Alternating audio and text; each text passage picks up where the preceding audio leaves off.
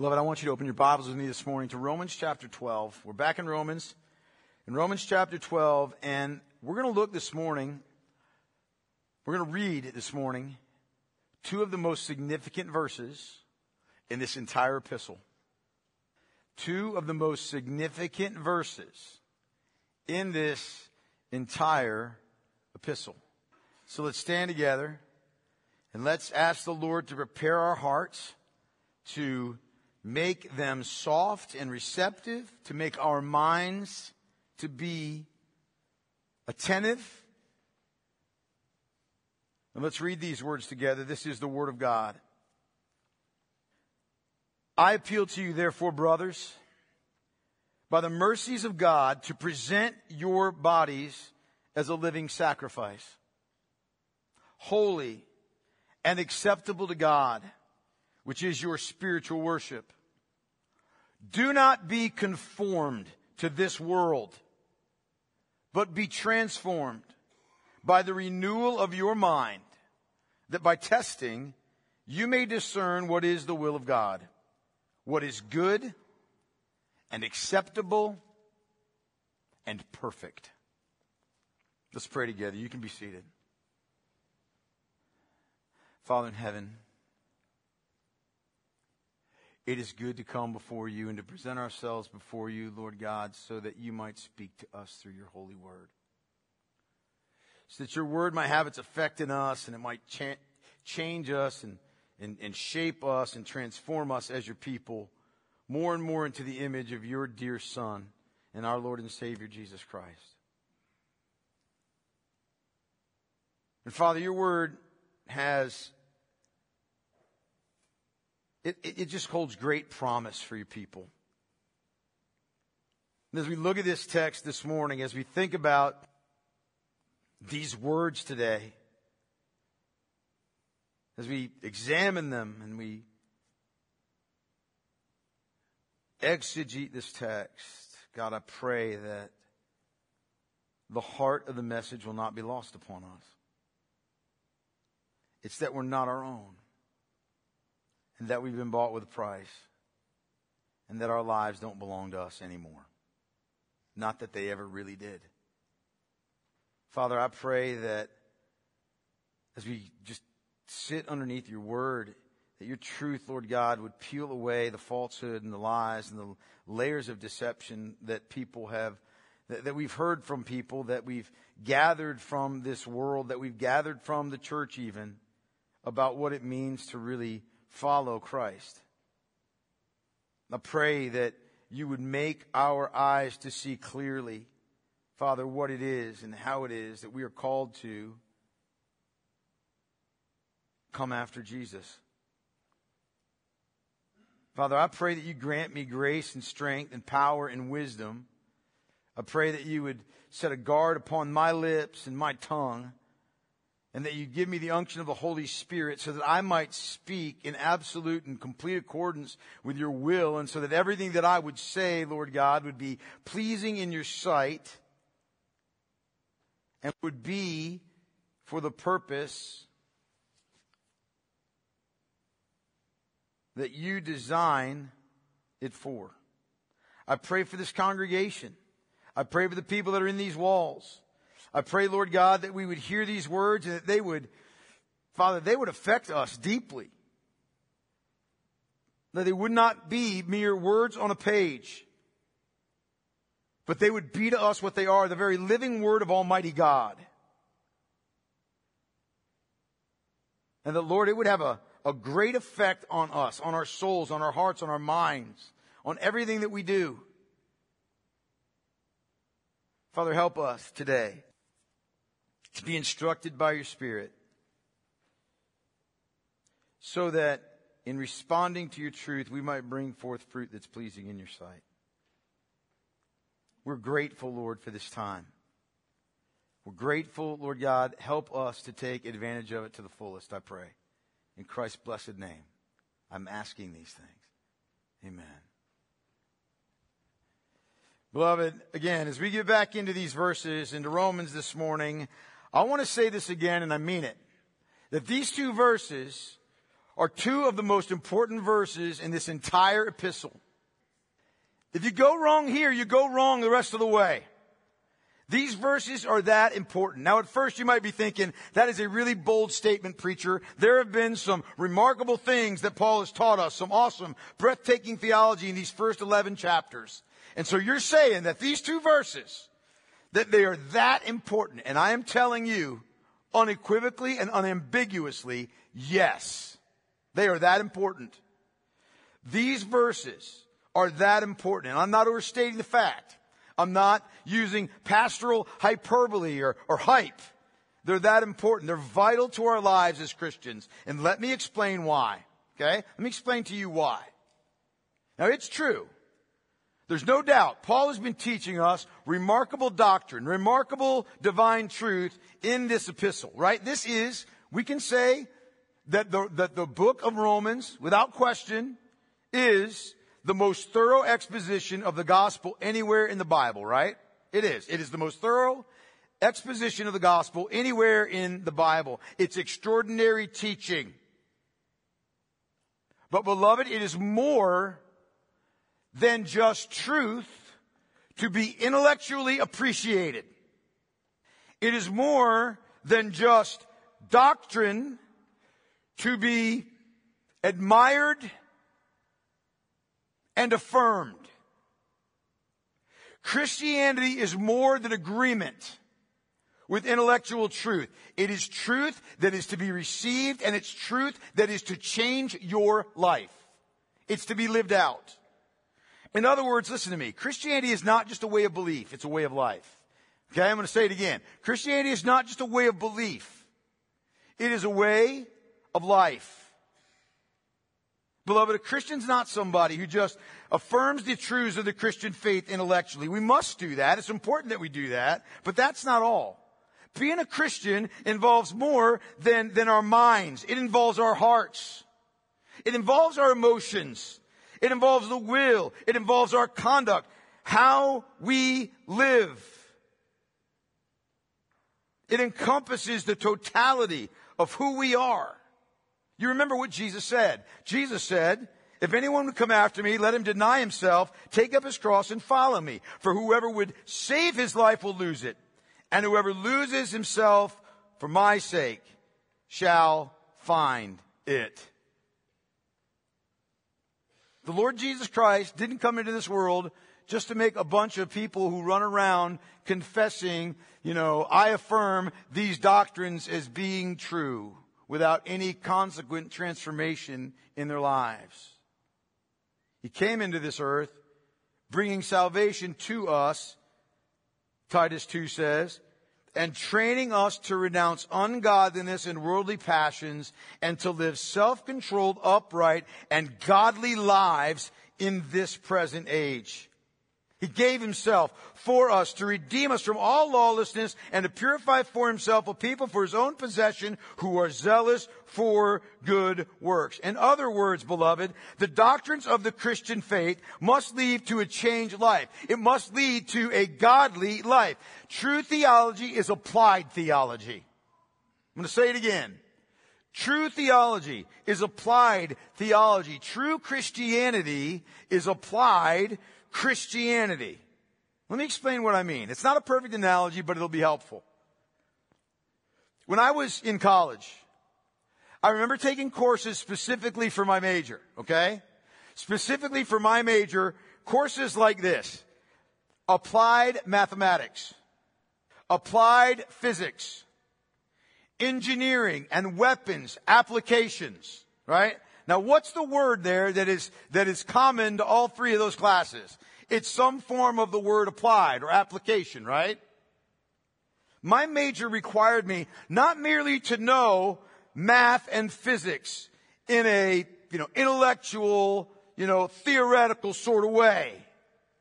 My major demanded, at least if I was going to get my, certificate, it demanded that I be able to apply that knowledge to a particular situation. In other words, having an intellectual knowledge of these various things was not an end in itself.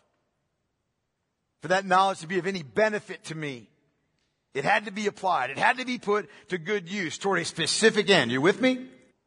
Are you with me? In our age, there are far too many people, and this is why this is important. In our age, there are far too many people who have just reduced the gospel to a set of facts to be affirmed, right? There are too many people that are Christians because they're not anything else. There are too many people that are Christian because I go to church, on Sunday most of the time if I don't have something better to do.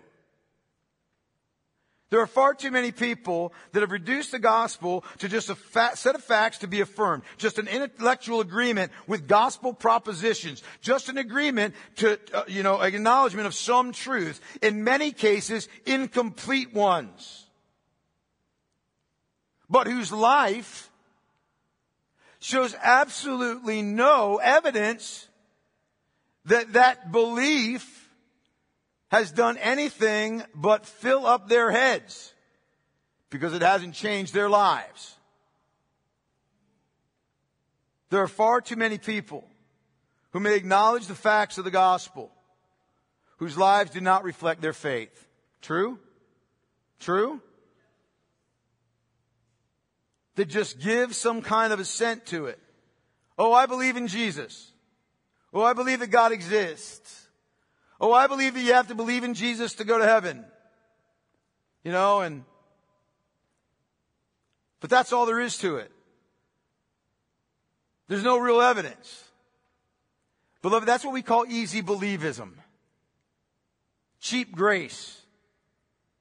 It's not the Christianity of Scriptures. The Christianity of the Scripture, beloved, is not only informative, it's transformative. It must bring us to faith, but that faith must transform us. It must be that way. And here's why. It's because of the very nature of what a Christian is. What is a Christian? What is a Christian? If I were to ask you that question, I would ask you to write it down. What would you say is a Christian? I'm going to tell you something. It's not someone who merely acquiesces to certain facts, but rather, Paul says this. This is the fundamental description of a Christian. If anyone is in Christ, he is what? A new creation. He's a new creature. If anyone is in Christ, he's a new creation. The old has passed away, and behold, the new has come. The fundamental definition, the fundamental description of a Christian is that he's a new creation. He's got new desires. He's got new affections. He's got a new way of thinking. He's got a new way of living. A Christian is somebody who has been born again, who has been raised from spiritual death, who has been redeemed by the blood of Christ through faith, who's been forgiven of his sins and reconciled to God, and who is now indwelt by the Holy Spirit so that he might be empowered to live for the glory of God. He's not somebody that's just come around to a new way of thinking, who has reformed his Sunday morning practices and now comes to church. He hasn't just come around to a new way of thinking, but he's been raised by God to a new life. That's what a Christian is.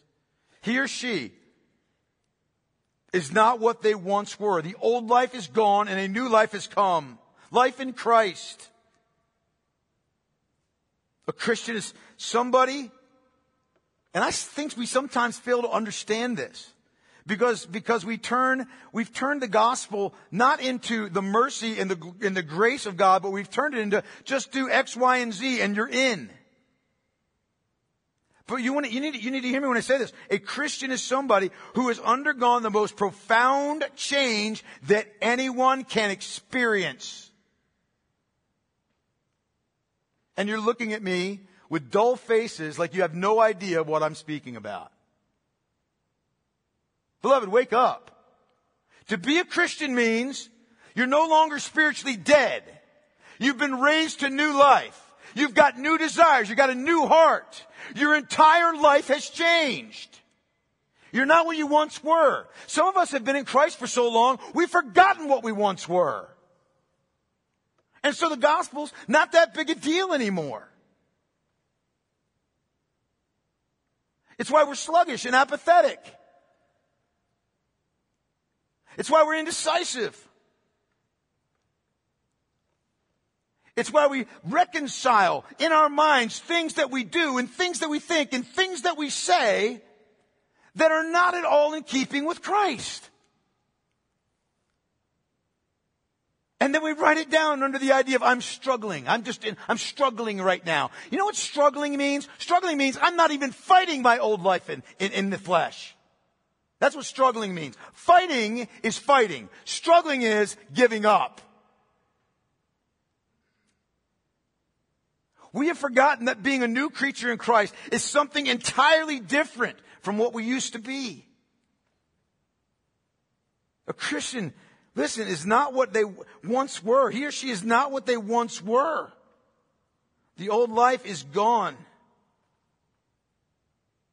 You have been, if you're a Christian, profoundly transformed by the Spirit of God, or you're not a Christian.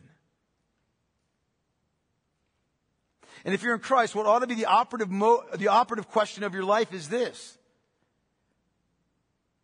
Some of you, you're acting like you've never heard this before. The operative question of your life ought to be this: how then am I to live? If I'm a new creature in Christ, if I've been transformed by the Spirit of the living God, how then am I to live in light of the fact that I'm no longer what I once was, but I'm now in Christ? How should I live? How do I walk out this new life in Christ? Because here's the thing, beloved. You know what it's not? It's not automatic, spontaneous, or unthinking. You just don't fall into walking out this new life in Christ. It's not automatic. Think about your baby, kids you had. When your baby came out of the womb, did he know how to speak and talk and clothe himself and feed himself? Did he? Of course not. You got to learn how to walk in Christ, just like a baby has to learn how to walk and talk. Neither does a Christian instinctively just know how to walk out our union with Christ. What does it look like? What does it mean then? How do I live out this new nature? What's required of me? What is God speaking to me about? You know, somebody who's been born by the Holy Spirit and justified by the blood of Jesus through faith in His resurrection. Somebody who's no longer in Adam, but in union with Christ and raised to walk in the newness of life. How do I live?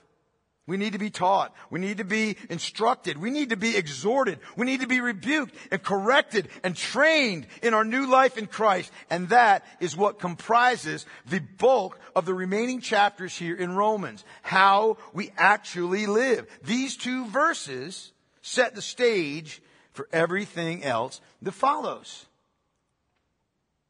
What Paul does here in these first two verses is say, look, man, here are the two non-negotiable essentials. Here are the indispensable principles of how we are now to walk in Christ. This is like the foundation. It's the foundation. The foundational approach to being a Christian, to living as a Christian.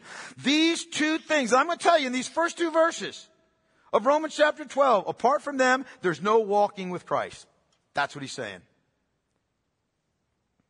Look what he says again. I appeal to you, therefore, brothers, by the mercies of God, to present your bodies as a living sacrifice, holy and acceptable to God, which is your spiritual worship.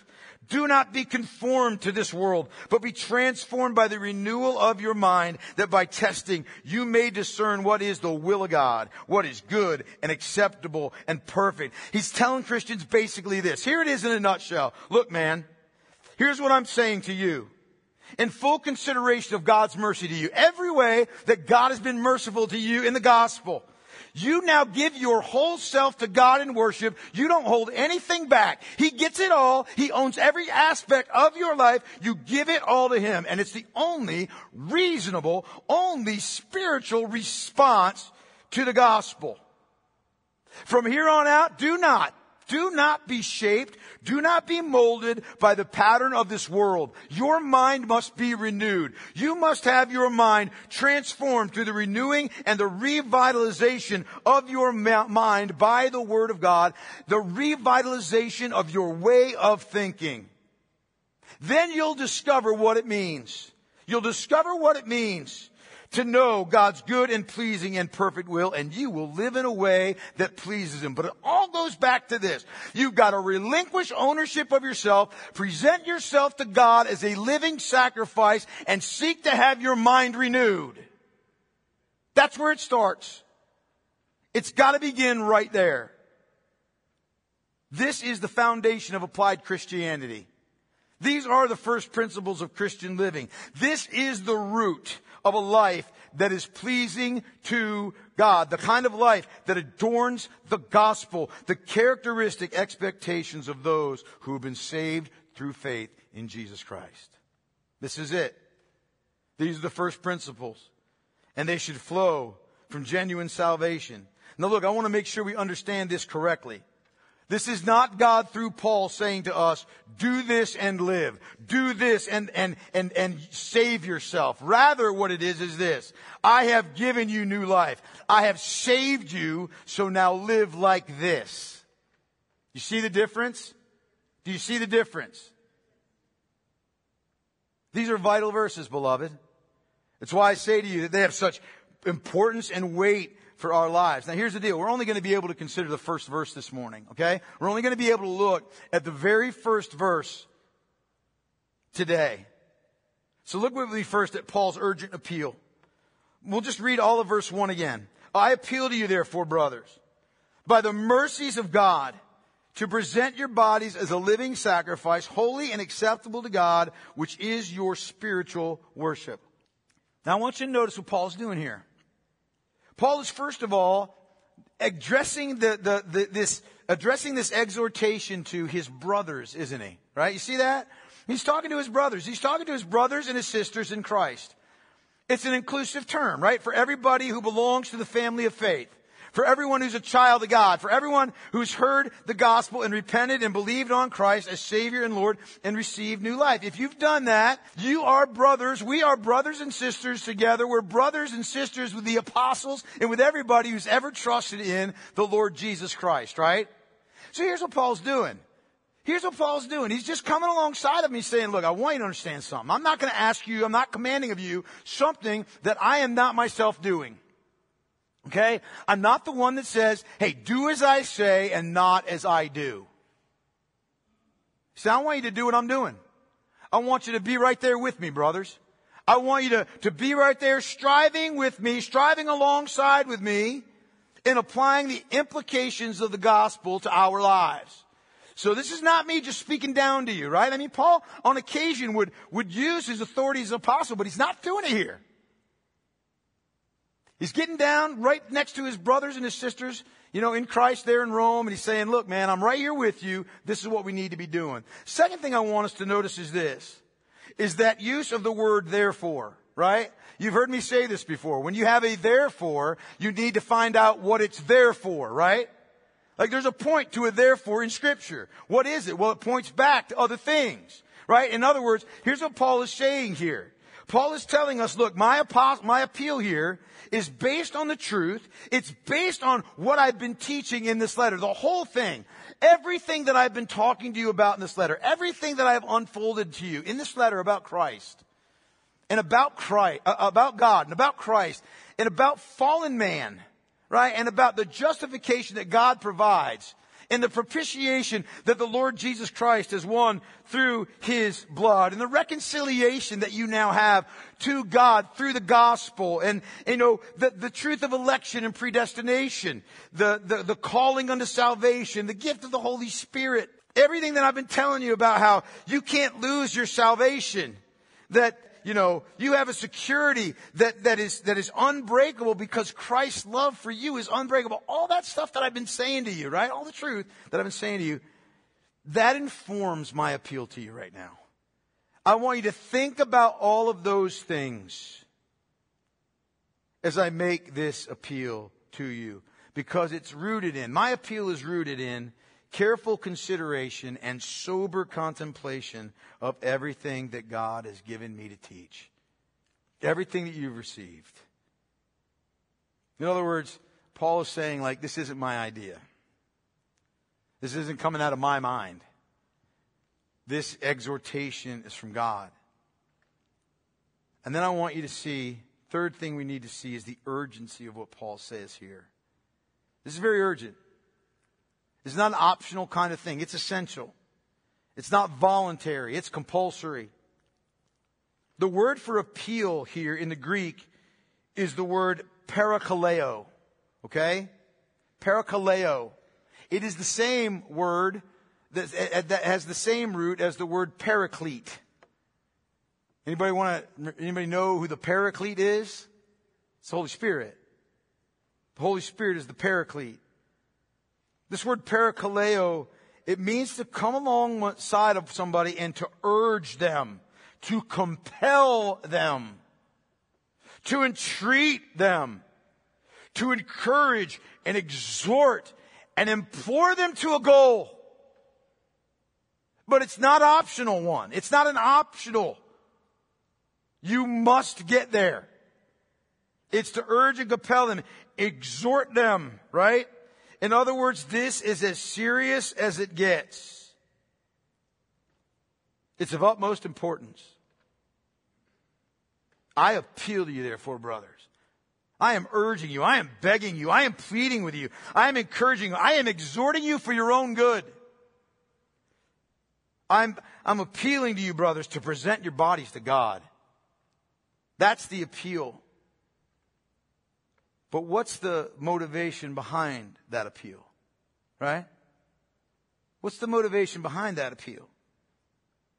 And Paul tells us it's the mercies of God. Again, look at this verse. I appeal to you, therefore, brothers, by the mercies of God to present your bodies. By the mercies of God to present your bodies. The ground for his appeal is God's mercy. But it's not God's mercy in general. I want to make sure we understand that. It's not God's mercy in general. Or God's mercy in theory. But specifically his mercies to you and me personally. That's the idea here. The manifestation of his mercy to each one of us. In other words, our motivation to presenting our bodies to God, and we'll put some meat on that bone in a moment. The motivation of that is very personal. It doesn't come from an academic, detached, or disconnected view of mercy in general. That won't do.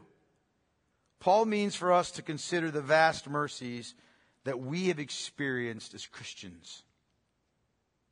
The way in which God has actively demonstrated his mercy in our lives. Here's what that means. Paul means for us to think about this in very personal terms. Consider personally just how God intervened in your life when you were dead in your trespasses and sins. When you were following the prince of the power of the air, and you were in deliberate rebellion to God, and you were walking according to your own sinful desires, and you did not even give him a thought. When you were perishing and running headlong down the path to eternal wrath and ruin in hell, God intervened personally in your life. Personally. Though you weren't seeking him, he was seeking you. Pursuing you, and you probably didn't even know it. But when it seemed right to him, he made you to be born again, born from above, and he raised you from your spiritual death. You didn't ask him to. You didn't do anything to earn that. You in no way were giving some evidence that there was a seed of something within you, because there wasn't. God made you to be born again. He raised you from your spiritual death. He did this for you personally. You weren't just part of the batch that God raised from the dead. It was you personally. He led you to a place. He arranged the circumstances. He put a Bible in your hands, or He put a person into your life by which you heard the good news of the gospel for the first time. And you might have heard it 1,000,000 times. But when you were born again, you actually really heard it for the first time. You heard how God sent His Son, the Lord Jesus Christ, to provide salvation, not just for sinners in general, for you. How He lived a life that was perfect, that you didn't live, but He did it for you.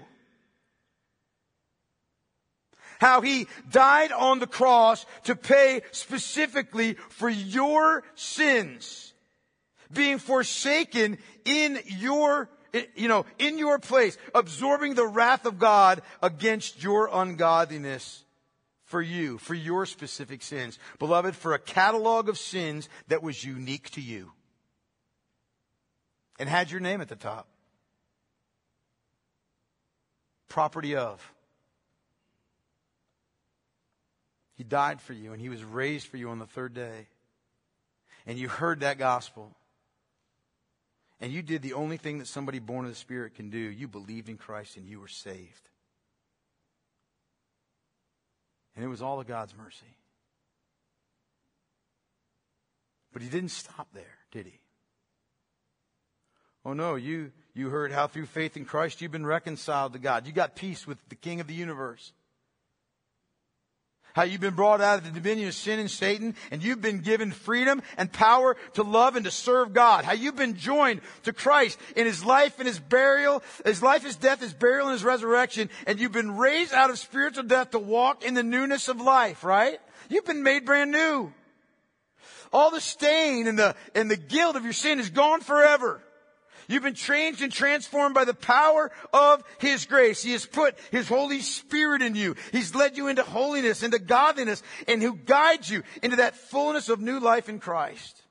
Man, you heard how you could never ever fall away from God's grace because you were chosen to receive it.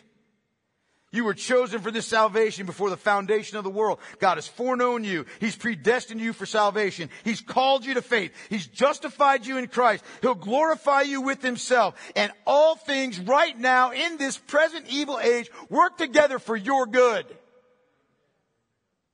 But why is that? Just because things happen to bounce my way? No, it's the mercy of God. Nobody can bring a charge against you that will damn you. Because God's justified you. Right? No one can condemn you because Christ died for you. Nothing can separate you from the love of God in Christ Jesus our Lord. All of that is bound up and more in that phrase, the mercies of God. God has given all that to you personally. Personally. Not a thing that you've earned, not a thing that you deserve. He just gives it to you. Personally. Again, it's personal. Now, in light of this, Paul says, present your body to God and live for Him in His glory. Relinquish your ownership of yourself that you never really had.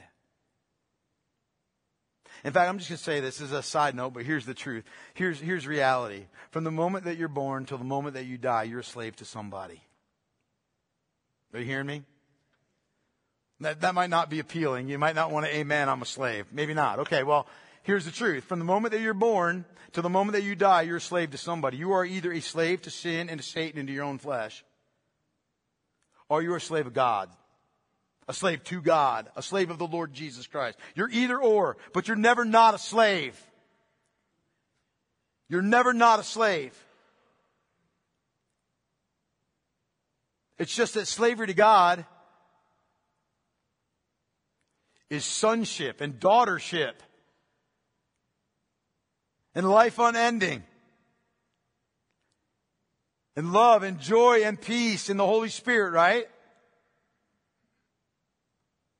Paul's saying, I want you to think about personally how you've experienced the mercy of God if you're a Christian. And here's why. It's because the only compelling and convincing motivation for you and me and for every true Christian to relinquish the totality of who we are to God is the mercies of God. Only a careful consideration and sober contemplation of the mercies of God will produce that all-compelling passion within your soul to present yourself to God and to live chiefly and supremely for His glory. Paul's saying, I'm telling you, man, you got to devote yourself, just as I have, the whole of your life to God, to worship and serving Him, to living a life of holy obedience to Him, to honoring Him and pleasing Him, not to gain favor with Him. Not to gain favor with Him, but because you have already been highly favored. Not to receive mercy, but because you've received mercy. I appeal to you, therefore, brothers, by the mercies of God, to present your bodies to God. Okay, so what does that mean? What does that mean practically, right? I mean, there's not like somewhere that we go where we turn in our bodies to God, right? So what does that mean in a practical sense? What does that entail? It's time to put the meat on the bone here. Okay, let's do it. Paul answers that question by using an analogy. Look at what he says. He says, I appeal to you, therefore, brothers, by the mercies of God, to present your bodies as a living sacrifice. Underline that word sacrifice in your Bible if you underline in your Bible. This is the analogy that he's using. He gives us a definition of what it means to present our bodies by employing the symbol of sacrifice, right? Now here's the thing, okay? The Roman church is made up of Jews and of Gentiles, right? And both of those groups, okay, who are now one in Christ, they would have been familiar with the concept of sacrifices, right? The Jewish Christians could remember, sacrifices in the temple. Probably some of those guys had gone and offered sacrifices in the temple. The Gentile Christians, the Roman Christians, the Roman Empire, look, every city had its temples and shrines where animal sacrifices would be offered to the gods, right? And a sacrifice, how did a sacrifice work in those days? Well, it's not like you cut a piece of the animal off and took it to the altar and threw it on there. Okay, we're not grilling things. Okay, that's not what was going on. When you offered a sacrifice, you put the whole animal on there. You offered everything to the deity that was being worshipped. Now sometimes the worshiper or the priest, they would receive something back from the altar, right? But the offering was initially to be given to whatever deity was being worshipped to do with as he pleased, right? So here's what Paul is saying. In essence, he's saying, look, just as a sacrifice, the sacrifices that you see, just as they are, offered up in totality to a deity, you are to offer up in totality everything that you are to God. In fact, Paul's actually using here technical language that was used to speak of the sacrificial system. That word to present means to yield or surrender up, or to place at the disposal of another, or to fully relinquish for another person's use, to put it all on the altar, right? So what's the idea? Paul's saying, look, you're not presenting yourself to physically die. You are presenting yourself and everything that you are and all of your faculties to God as someone who now has been made alive from the dead, who has been raised from death to life in Christ. Therefore, a living sacrifice, you present everything that you are to God. What does that look like? Well, you present your mind to Him. You present your mind to Him. When you present your body, you present your mind to Him, the whole of yourself. What you think, what you believe, how you reason. You present your mind to God with the determination that you will believe everything that you read in God's Word, that you hear properly exposited from God's Word, and you will evaluate everything in light of His wisdom. You present your mind to Him, not for idle curiosity and for wasting and for, employing in areas and arenas that are worthless. you present your mind to God. You present your eyes and your ears, what we look at, what we gaze upon. You set a covenant with your eyes, like Job. You protect what you look at. You be careful about what captures your attention and how you look at something. You protect your ears, what you listen to, what you receive in the ear gate. You take charge of the stuff that you hear, because what you hear will become embedded in your soul. Oh, that's not true. Want to bet? Want to bet? I'm not affected by that. Yes, you are. In fact, the very fact that you can say, I'm not affected by looking at tawdry and wicked and vile things, or hearing vile, wicked, and tawdry things. I'm not affected by that, proves you have been deeply affected. We need to be a lot more careful about how we employ our eyes and our ears. I think about it. It's ridiculous. I'm 55 now, right? I grew up in the 80s. 70s and 80s. Emblazoned in my mind, I can't get rid of them, are the lyrics to more songs than I can count. I turn on, if I flip by Steve FM, this is not, by the way, this is not like a testimony for Steve FM. If I flip on to Steve FM, I can sing every single word. Talk about a waste of brain power. It means you present your tongue to the Lord. How you use it. The purpose for which you speak. You use it for good. You use it for speaking the truth in love, for edifying and for encouraging, for admonishing and for correcting, for speaking gospel truth, for praying and praising and singing to God. That's what you use it for. That's what you use your tongue for. Not gossip, not slander, not speculation, not spreading stories. Well, that's not fun. You better think about what's real joy and what isn't. It's how you use your hands and your feet. What do you put your hands to? What do you give your efforts to? The hands are a picture of your effort. What do you give it to? What do you expend your energies for? What holds the greatest priority in your life, for what you do with your hands? Do you actually use your hands to make a living? To earn? To provide? So that you might have something to share with somebody in need? Or are you slothful and lazy? Do you use your hands?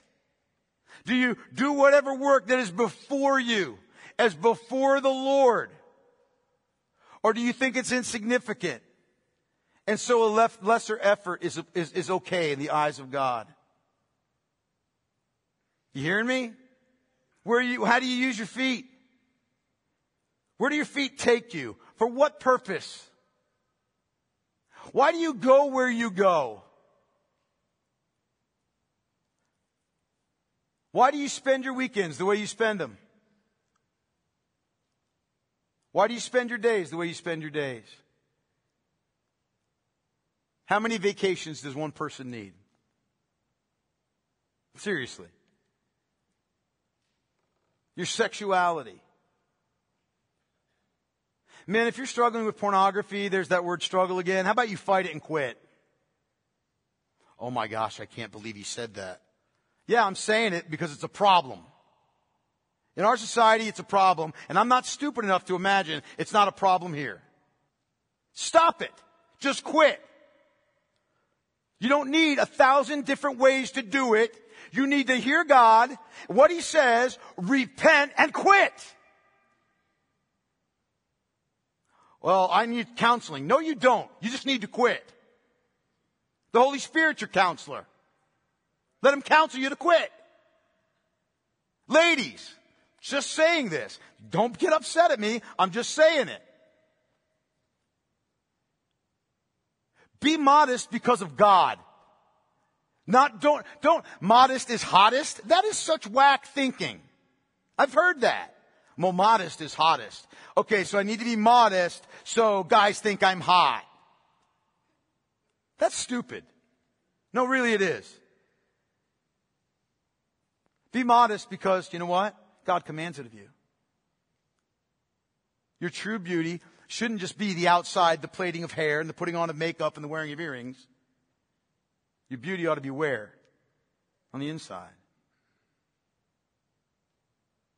Sexuality, listen. Sexuality is a good thing. Fornication is sin. Sexuality is a good thing.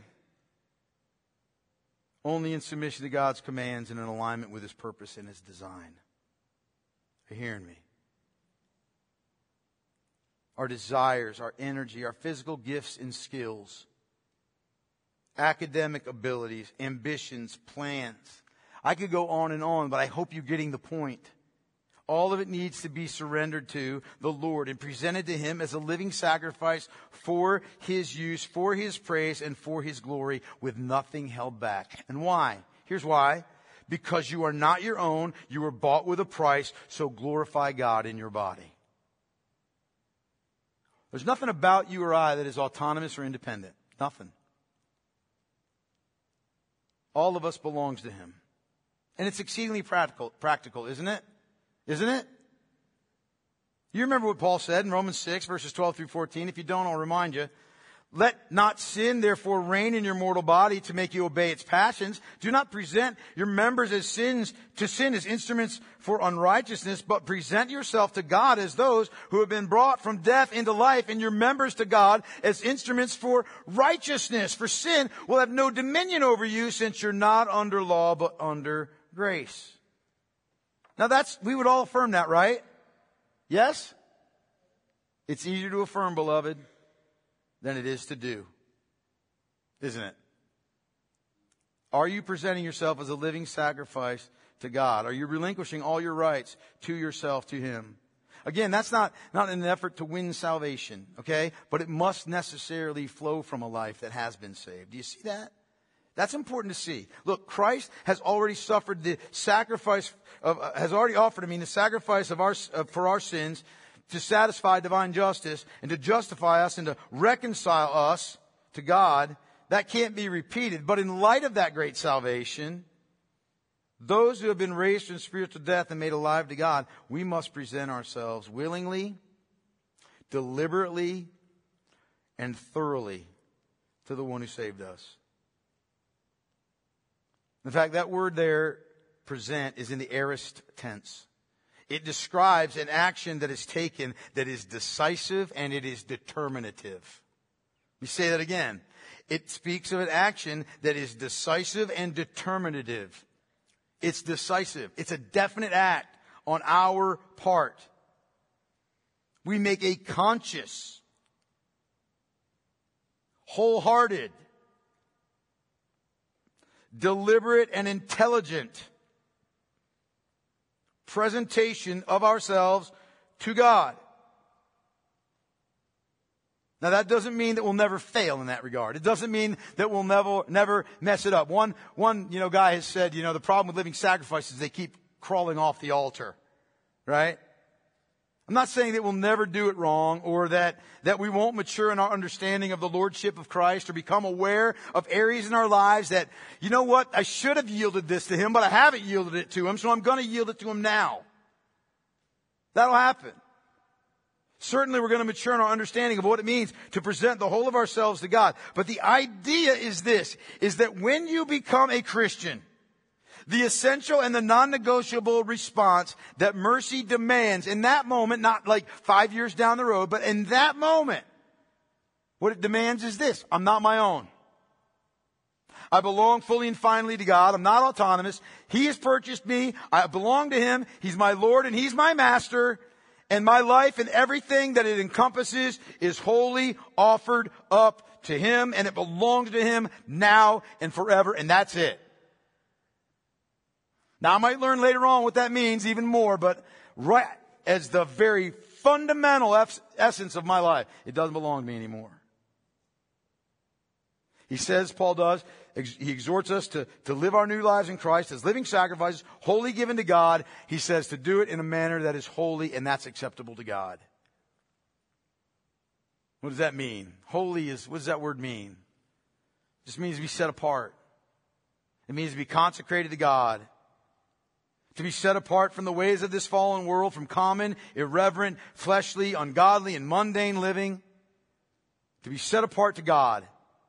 To pursue godliness and righteousness. There should be an evident, unmistakable distinction between our lives as the children of God and the children of the devil. That's the idea. And that kind of life, Paul says, is acceptable to God. Literally in the Greek, that word is well-pleasing.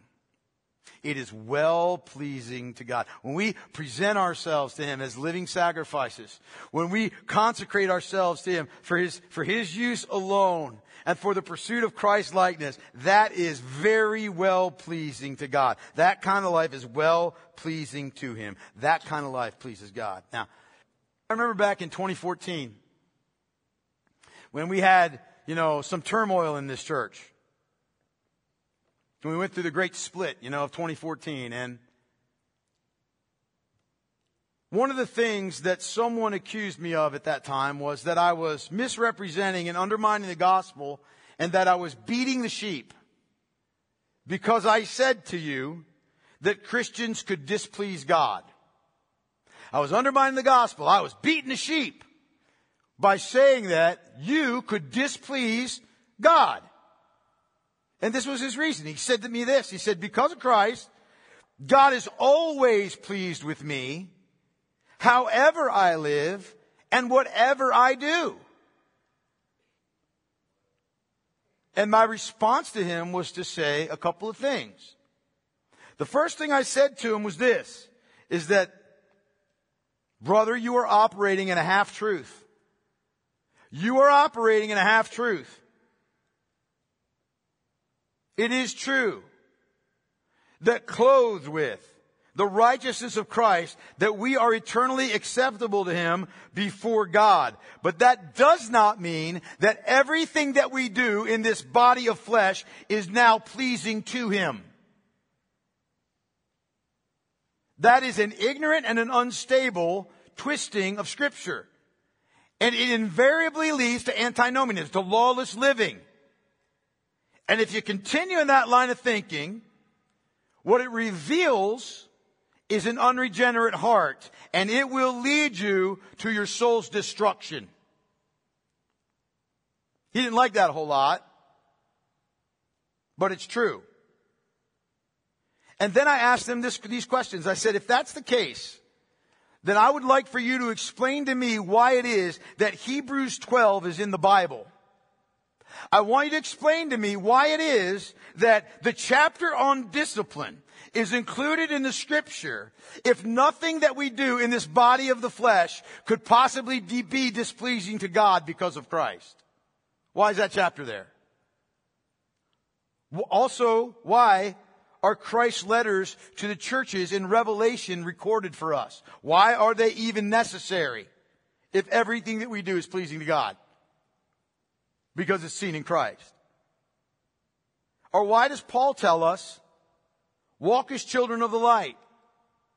For the fruit of light is found in all that is good and right and true. And try to discern, try to figure out, try to understand what is pleasing to the Lord. Ephesians 5 verses 8 through 10. And after I said those words, the conversation took a detour. And we never actually got back to that. But beloved, Scripture is very clear that we can live in a way that is pleasing to God and a way that's not.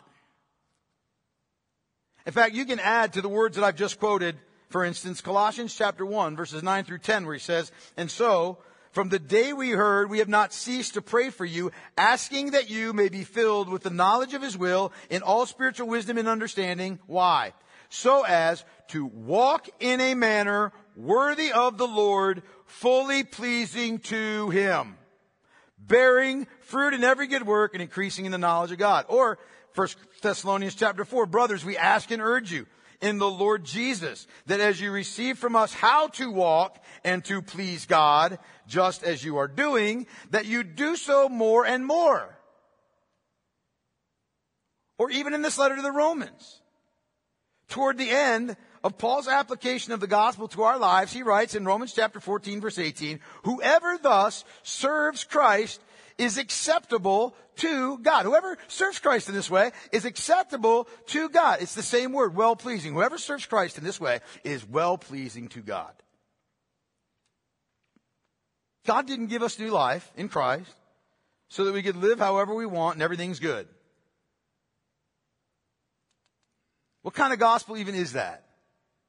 Think about it. What kind of good news is that?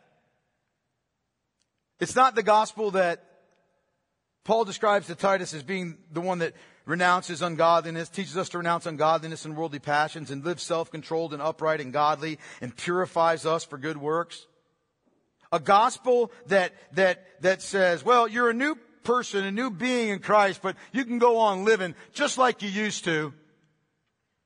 That's not the gospel, man. That's a no gospel. I mean, think about this. What pleasure does somebody who says he loves God but hates his brother bring to God? Who can picture God in heaven saying, "Oh, look at this, my son, who loves me but who hates his brother. How pleasing he is to my spirit." None of us. How pleasing is it to God, someone who claims the mercy of God but doesn't love and serve his wife? Or the wife who claims to have received the mercy of God but doesn't respect and honor and submit to her husband? Or parents who don't raise their children in the fear and the admonition of the Lord? How pleasing to God is somebody that can articulate all the facts of the gospel but never lifts a finger to serve the people of God or to witness to a neighbor, or doesn't extend forgiveness, or doesn't guard his heart, or isn't faithful in corporate or private worship, or doesn't bear someone's burdens with him, or refuses to honor God with the first fruits of what he's been given, or who does not walk in the good works that God has prepared before him. How pleasing is that person to God? Beloved, as Paul says, we know that while we are at home in this body, we are away from the Lord. For we walk by faith, not by sight. Yes, we are of good courage, and we would rather be away from the body and at home with the Lord. I would. So whether we're at home or away, he says, we make it our aim. We make it our aim to please him. Paul is saying, look, man, present your bodies as a living sacrifice to God. Live in a way that pleases him. Live in a way that honors him. Live in a way that adorns the gospel. Live in a way that shows you're a recipient of the mercies of God and not just somebody who's heard about them. How do you do that? Look at verse 9 in chapter 12 here, assuming you've still got your Bibles open. Look what he says. Paul says, let love be genuine. Boom. Abhor what is evil, hold fast what is good. Boom. Love one another with a brotherly affection. Boom. Outdo one another in showing honor. Boom. Do not be slothful in zeal. Be fervent in spirit. Serve the Lord. Boom. Rejoice in hope. Be patient in tribulation. Be constant in prayer. Contribute to the needs of the saints. Seek to show hospitality. Bless those who persecute you. Bless and do not curse them. Rejoice with those who rejoice. Weep with those who weep. And he goes on. That's how you do it. These and more. These are the things, such things as please the Lord. And we can and we must seek to please him. And who's given us such mercy in Christ. And let me just say this really quickly. You know, beloved, there's been a tendency in the church in the last few years to try to turn discipleship into heroic, epic adventure where, you're like Aragorn and you've got your little side buddies, Gimli and Jimli and whatever the other guy's name is, right? Like you just got to go do something great for God. That's how you show that you've presented yourself to God. That's hogwash. That is total hogwash. Presenting yourself as a living sacrifice to God does not demand some great act of allegiance, some great act of devotion, some great act, that everybody can see and applaud for you doing. It doesn't require that, you sell everything you have and become a missionary, or you become a preacher, or even that you suffer martyrdom. It may mean that for some, but not for everybody. Presenting your body to God as a living sacrifice, presenting the wholeness of all you are to God as a living sacrifice, you do that. The way that it's done is in the ordinary arenas of everyday life. You don't have to do something awesome. Something that other people will, people write books about or something. No, you don't. You present your body to God as a living sacrifice by dying to yourself and living for God in your home and in your workplace and with your friends and at school and in your communities and with the people of God and in your ordinary life. That's how you do it. We were talking, I don't know if it was in Bible study or if it was just at home. No, I think it might have been in Bible study. I don't know where it was. But John made the comment, and I tend to agree with him. Is that, sometimes it's a lot easier to lose your life in the act of martyrdom than to die every single day to yourself in order to honor and serve God and to serve other people. And I'm not going to say that that's that is an absolute truth. I'm not saying that. But it's something to think about, isn't it? Isn't it? Rather than going out in a blaze of glory, right? Maybe God's calling and us presenting ourselves to Him is that you die 1,000 deaths. Every single day. And most of them nobody notices. Except God.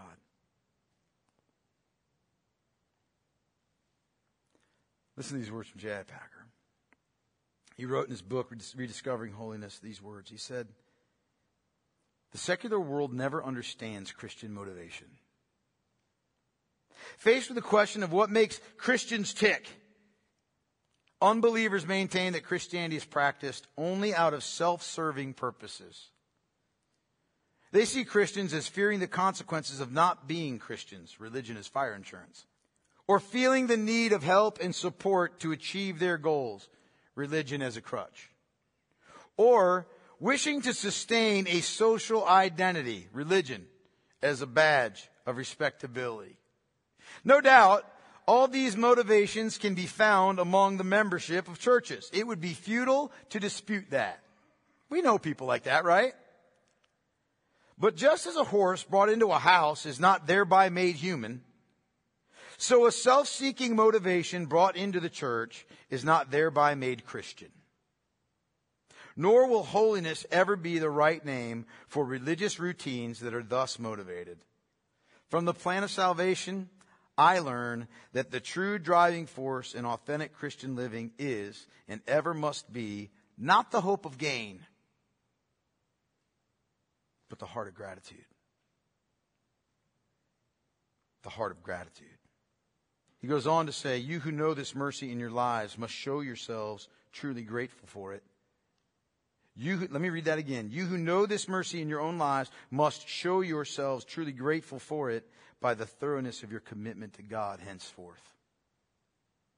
This thoroughness is your holiness. For holiness means giving your all to God as God is giving, and will give His all to you. And this thoroughness will please God, for it will show your appreciation and your affection for Him. Presenting ourselves to God is an act of love and gratitude for the great mercies that we've received. And last, Paul tells us it is our spiritual worship. Look at this whole verse again with me again. Let's just read it all. I appeal to you, therefore, brothers, by the mercies of God, to present your bodies as a living sacrifice, holy and acceptable to God, which is your spiritual worship. Paul says, presenting yourself to God, it's your spiritual worship. It's a phrase that literally means it is your logical or it is your reasonable act of worship. It's the most logical thing you can do. The word for spiritual here, that's translated spiritual, is the word logikos, from which we get the word logic, which can also be figuratively used to mean spiritual. So in other words, here's what Paul's saying. He's saying, look, man, in light of what God has mercifully done for you, the only real logical response, the only thing that makes sense, the only thing that's rational, the only reasonable and truly spiritual response is then to give yourself completely and totally to Him. It just follows. It just follows that if the Lord has given Himself to us and for us, that we should respond in kind. It's logical. It's spiritual. Give yourself to God. And then second, he says, this is your act of worship to God. Now that word there that's used for worship is a word that was used to describe the service of the Old Testament priests in the temple. As they were scurrying around in the temple, the Old Testament priests, everything that they did, every act that they performed, everything they put their hand to, what? It was an act of worship. It was worship to God. And so Paul is saying this, presenting yourself in this way, not only does it make sense, but you present yourself so that everything that you do is an act of worship to God. Now here's what he's telling us. We like to keep worship in a nice little compact bow, right? We like to tie a bow around it. Like worship for us is 10:30 to 12:30, sometimes 12:40 if we're having the Lord's Supper. But that's what that is on Sunday, and then 6:30 to 8 on Wednesday, and that's worship. And Paul is saying that's wrong. That is corporate worship. But that's not the whole of worship. Worship is comprehensive. That's what he's saying here. It's not just the, quote, spiritual things, meeting with God in word and prayer and corporately worshiping with the people of God or the like. It's more than that. It's 24/7. The way I love my wife is worship to God. The way I love my kids is an act of worship to God. The way I love my neighbor or my enemy is an act of worship to God. It may be a good act of worship. It may be a poor act of worship. It's an act of God. It's an act of worship. Seeking or granting forgiveness is an act of worship. What I speak, what I say, what I'm thinking is an act of worship. My entertainment that I give myself to, the recreation that I pursue, it's an act of worship. Serving somebody is an act of worship. Using my gifts and my abilities is an act of worship. Cleaning the house, mowing the lawn, sweeping the floor, washing clothes, act of worship. Washing dishes, act of worship. All of life is to be lived for the glory of God and as an act of worship. This is all inclusive. That's what Paul is getting at. It's like what he says in 1 Corinthians 10:31. So whether you eat or drink, whatever you do, do it all to the glory of God. Whatever you eat, whatever you drink, whatever you do all the glory of God. Wherever you go, whatever you do, all of your life is an act of worship to God. Is it pleasing? Is it a pleasing act of worship? I'm almost finished. Stay with me. John Calvin understood the nature of worship in all of life. And he said these words. And they're so good. He said, we're not our own. Therefore, let not our reason nor our will sway our plans and deeds. We're not our own. Let us therefore not set it as our goal to seek what is convenient for us according to the flesh. We're not our own. Insofar as we can, let us therefore forget ourselves and all that is ours. Conversely, we belong to God. Let us live for Him and die for Him. We belong to God. Let His wisdom and His will therefore rule all our actions. We belong to God. Let the parts of our lives accordingly strive toward Him as our only lawful goal. Amen. Beloved, I don't have any application for you this morning. You know why? Because the verse itself is the application. Do you hear what God is saying to you through Paul? Have you received the mercies of God through the Lord Jesus Christ? In truth, if you have, from a heart of gratitude for the mercies of God, present yourself, body and soul, everything that you are, to God. Call upon Him. Pray to Him. Present your all to Him. And may I suggest that you let the words of Francis Havergal be your guide. Take my life and let it be consecrated, Lord, to Thee.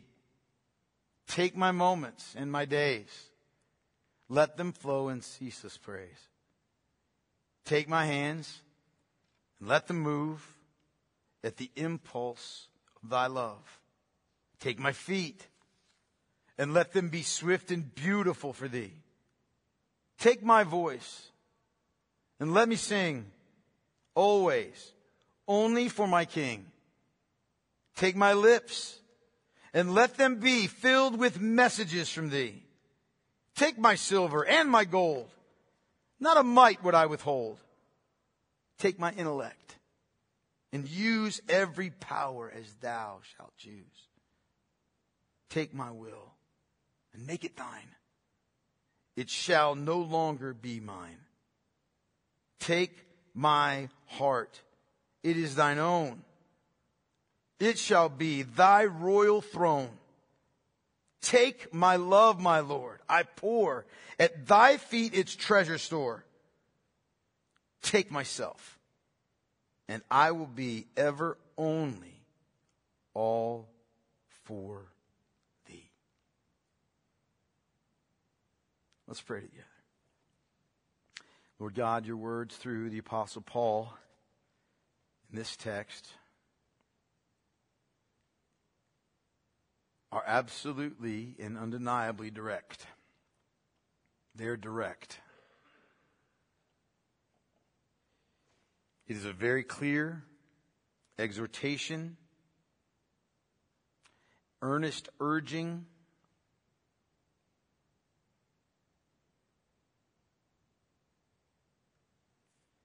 to